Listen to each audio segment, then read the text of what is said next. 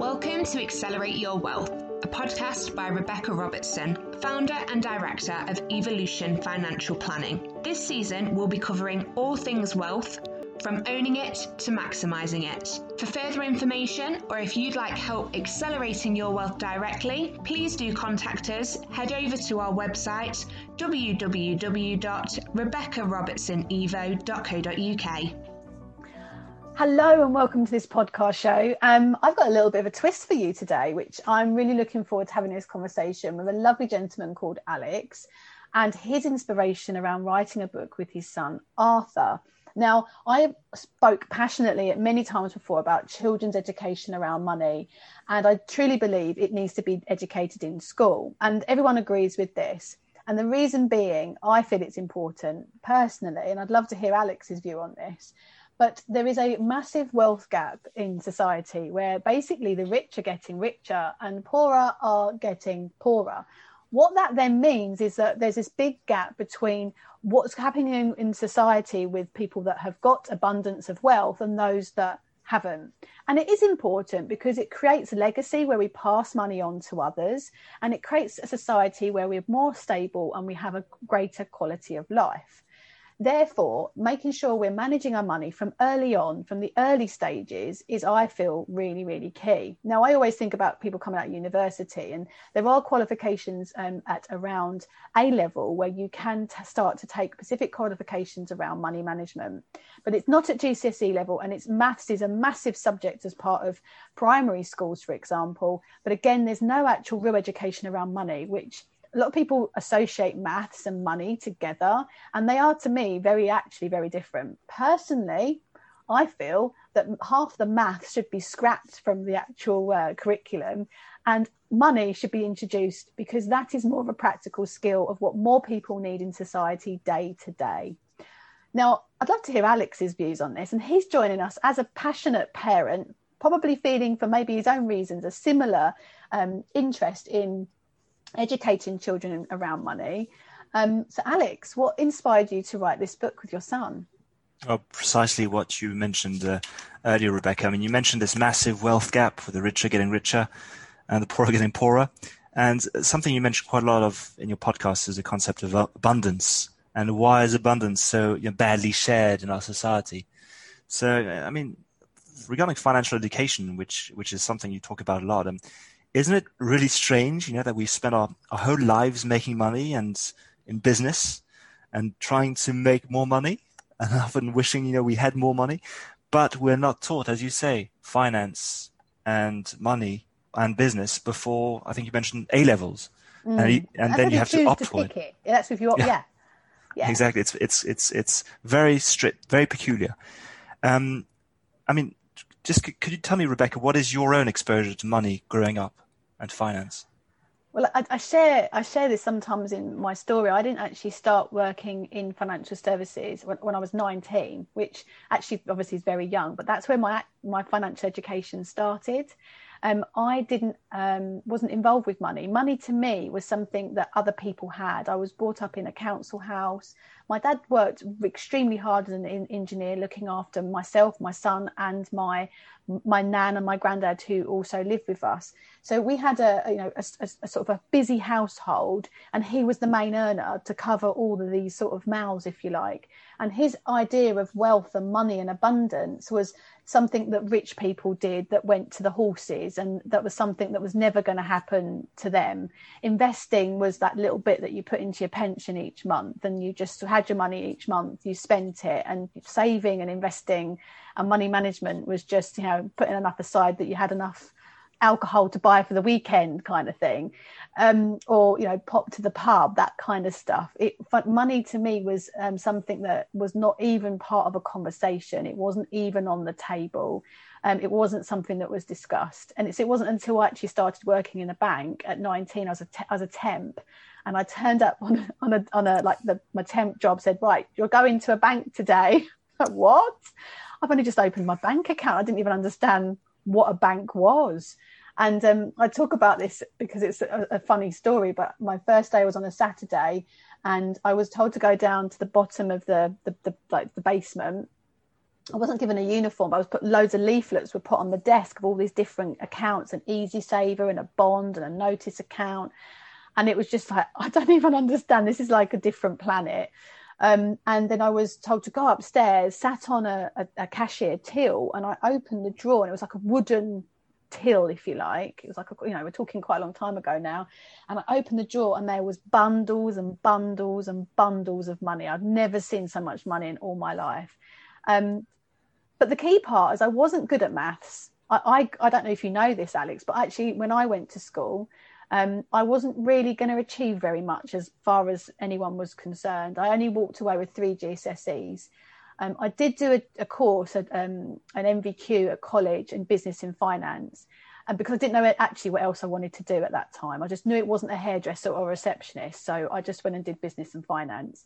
But I left school with an F in maths. And I'd say that in my TEDx talk, because I think it's a very important message to send to people that just because you weren't good at maths at school has no correlation to actually how good you're going to be with money as you grow up.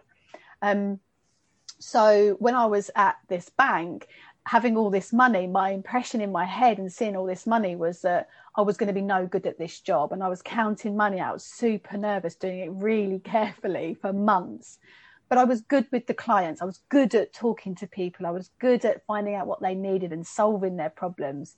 So I was promoted very quickly and I flourished in the industry.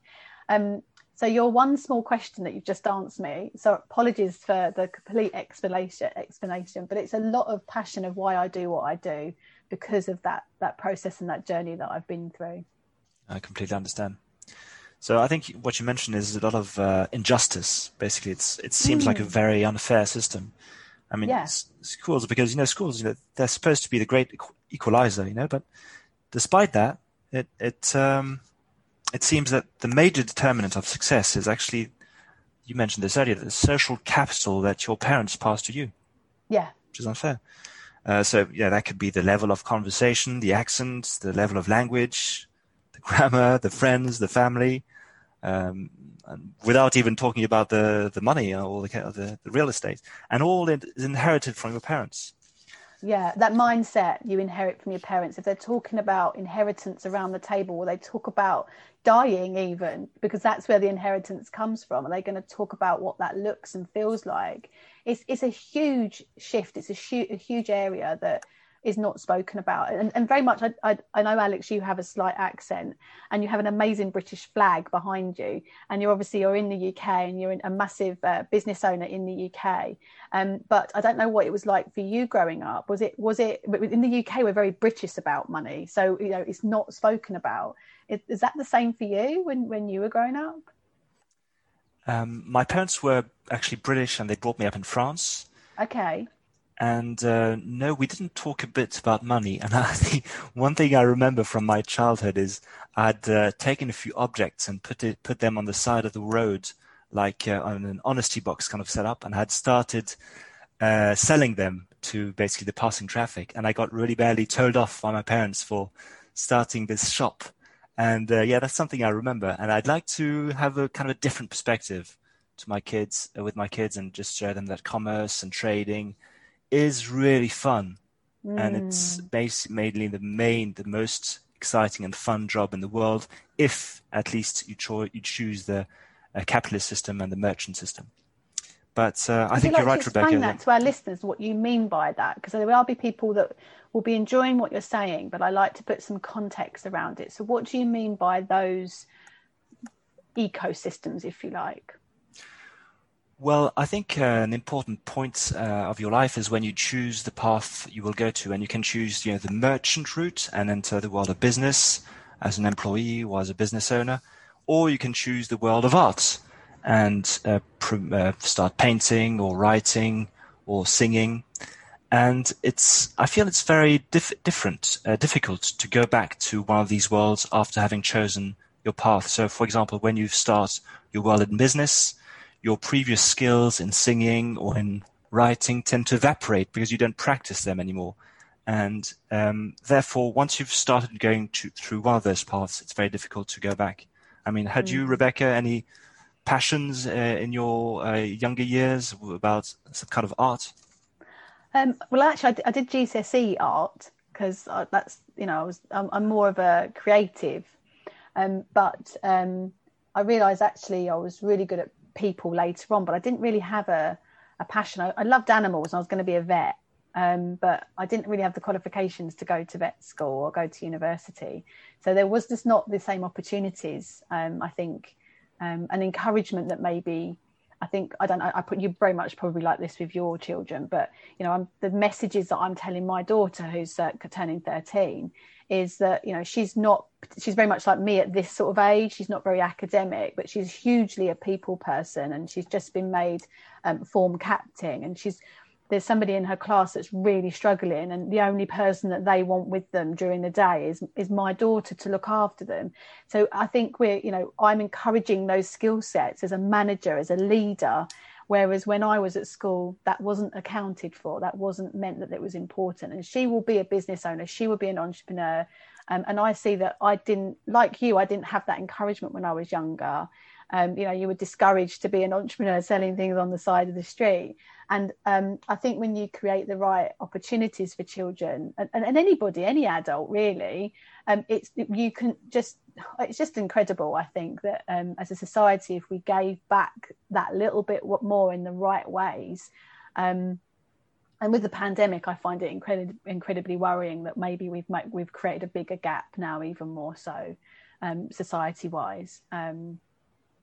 Let's go back to your book. So it's wrote by your son. So what inspired you and your son to do this together? Well, as you mentioned earlier, what we can bring our children is a lot. Well, a lot of what we can bring our children is mindset. I think you mentioned this in your podcast. I mean, teaching them the right mindset, which is a growth mindset rather than a static or fixed mindset, changes everything. And it's, we put a lot of energy and trust and money in finding the right schools. And we trust the schools are going to transform our kids in superheroes or excellent members of society. But I believe it's actually our job to prepare them, and schools will make more or less little change to that.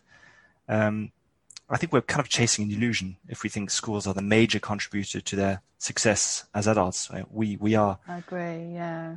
So going back to mindset, growth mindset. It's the belief that nothing is set in stone, and that's what I'm trying to share with my children. So your wealth, your emotions, your environment, everything is very fluid and can be changed just by application and learning and reading and acting. Compare that to a fixed mindset, which I'd say most people have, which is the fact that there are universal rules and nothing can be changed and you should accept your place. It's just much more fun to see the world with a growth mindset, and that's the reason, to answer your question, I've been working on this with my son. Amazing. I love that, and I love that the inspiration and where you're coming from with that. So has he been teaching you through this process, or have you been teaching him in terms of, was he motivated because he was interested in having pocket money and it sort of sparred from there? Or was it more of a case of, right, I want to write this book, let's do this together, and then you've taught him how to do things along the way? Yeah, I think it's the latter, because I was anticipating having my first child, him growing to be naturally a little mini-me, but I'm finding out that before, when I was a child, actually I wasn't the driven person I am currently, and I was just taking it as it went. Therefore, I need to accompany him, and soon my little girl as well, to finding the interest I have in this amazing merchant society we live in. So I'd say it's a joint exercise. Brilliant. So the book is called Marty and Nutty Invest Their Money. I love that. So is it a story that you wrote or your son wrote?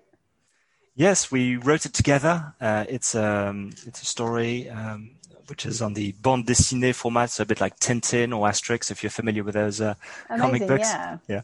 So it's the story of two scrappy squirrels who make money with their not paste business, and they don't know what to do with it because, of course, they don't have Rebecca Robertson in their network. So they by trial and error, they meet various people like a bank manager and somebody who offers them to invest in quoted shares, then private shares, and then they discover the hidden world of private lending. And they end up with a very balanced portfolio, and I'm sure you would encourage that, Rebecca. I would, yeah, that sounds amazing. I mean, I haven't bought the book yet, but I'm so going to, and I'm going to read it with my kids because I'm just so intrigued. And I think there's a lot for us to learn in that, as adults, in that process. You know, if just imagine if everybody in society had that level of knowledge of just what you just explained. I do believe we'd have a completely different society today as we stand. So I thank you for taking the time to write this book and put it out there, and I will definitely be sharing it. What do you think your son has gained from it? Have you seen a shift in his, probably been a really interesting exercise for him for a start. But additional to that, have you found that he's now got a different view with money? Now he's read the book and produced the book? Yes, I'd say so. I'd say even at this young age, and it's something that any listener of yours can achieve, I think he's reached some level of financial independence because he's making a significant amount of money with his businesses. And he's 7, right? He's 7. Yes, but I must say that we spend most weekends just trading and selling stuff to neighbors. So he's got an honesty box from which he sells, jams that he makes with his mum, kindling wood, and he's got all sorts of seasonal business activities, of course, which I help him promote and help him conceive. So, for example, in October, he sells pumpkins to neighbors, holly in December. He collects Christmas trees for recycling in January, etc. And I must emphasize it, it's so fun to do all this and to meet neighbors and to sell them stuff. And I can't think of a better way to spend our weekends. It's such fun. So now we've stopped paying him pocket money altogether, and he can buy as many things as he likes because it's his own money. So he can buy all the toys he likes. He's got catalogs. He saves some money in his Metro bank accounts. He even gives 1 penny a week to his baby sister, who's 2.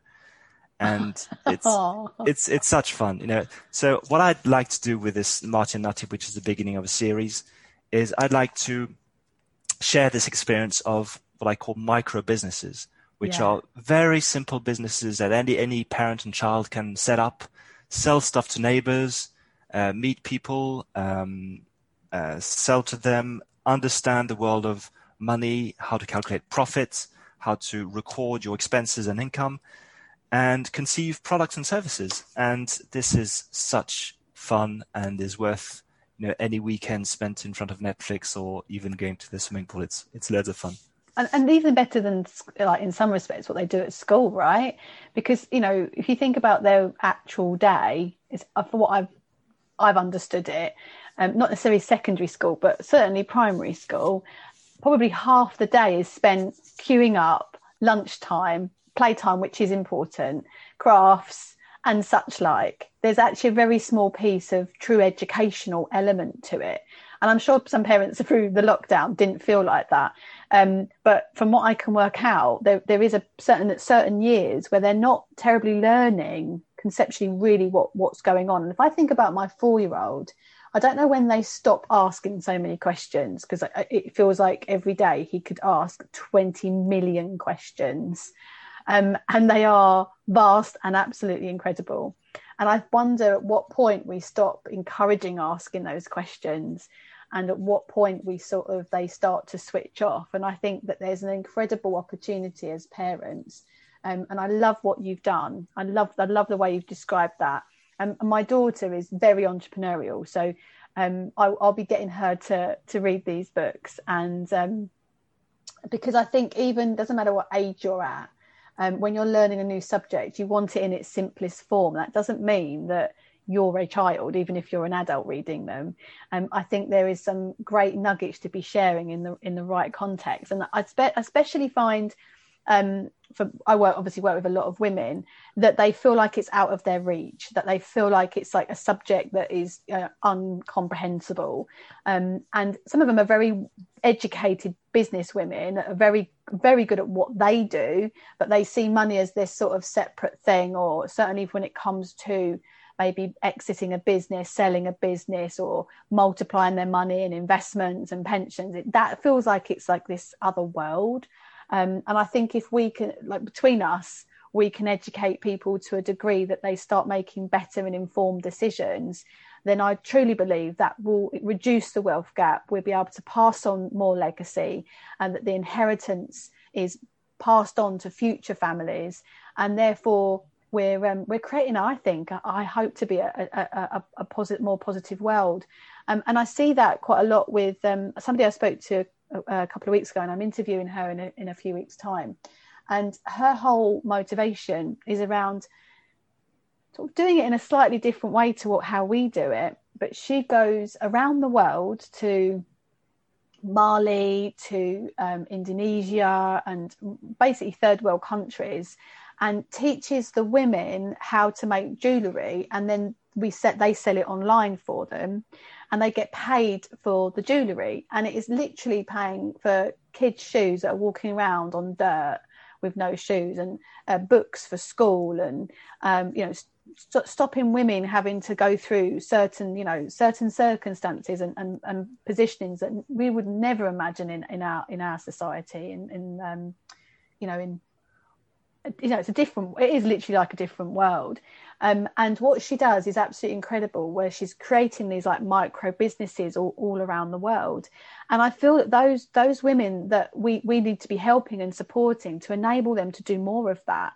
Because again, if we can get third world societies creating wealth for themselves in the same way that you're describing for your child, and that's where your books might be suitable for, in a different context for somewhere like that, because we're enabling them to make a difference to their lives. And I really believe in that as we grow in society, by putting our financial own mask on first and looking after ourselves first, then we're in a position to be able to volunteer, to give to charity, and then have a bigger and wider ripple effect impact. So that's how important I think some nuggets like these podcasts, your book, can have such an amazing difference in people's lives. So I'm excited to read it, and I'm looking forward to see oh my goodness, what your son's going to get up to when he's really, he's 7 now and he's doing all of that. Does he know what he wants to do when he's grown up, like what he'll be or what he'll do? No, he doesn't. No, I'll you invite me back on the podcast in a few. Yeah, in a few I'd years. love to see what he gets up to. Sure. But I mean, you're massively into business, and I'm sure as he grows, you can share your knowledge, and he will then start to become like his dad in that respect. And how about your daughter? Do you think that she will have? I mean, obviously she's only little. Do you think your brother will share the success with, and they'll do it together, or? Yes, I mean, for her kindling business, for example, he's offered to franchise one of the roads of our village to her. So that's a good start. But I'll certainly promote business and trading as much with my daughter as have with my son. And I know she'll make even more sales because neighbors love kids selling stuff to them, and even love even more tiny little tots trying to sell stuff to them. So that's really good. Absolutely brilliant. Well, I've really enjoyed our conversation today, and I'll be sharing the link of where people can go and buy this amazing book wrote by your son Arthur and yourself. I'm looking forward to more. You have to come back on the show maybe in a few months' time, or whenever you're ready, when you've got some more books out there. Yes, I'd love to, Rebecca. Currently, the books I have are Marty and Nutty Invest Their Money. And to organize the kids' takings, you've got Marty and Nutty Perpetual Planner and Marty and Nutty Notebook for Smart Kids, all on Amazon. Oh, amazing. I've only seen the one on Amazon. I didn't know there was 3. That's brilliant. So maybe you need to search the under the author, and then more of them will come up that way. Yes, alternatively, Marty and Nutty. Marty and Nutty. Brilliant. Fantastic. Well, thank you for listening, everybody. And I'd love to hear in the comments, if you've gone and bought the book, what your thoughts are, and we can share those with Alex so he can see what your thoughts on the books are. I hope everyone have a lovely day. Take care. Thanks for having me, Rebecca. Thank you for joining me. It's been fantastic. Thank you for joining us on today's episode of Accelerate Your Wealth. If you'd like to take the steps to accelerate your wealth further, perhaps owning it more or maximising it to its full potential, please do head over to our free Facebook group, the Money Mastery Collective, where we post regular updates on tips to maximise your wealth and also support you along the way. We'd love to see you there.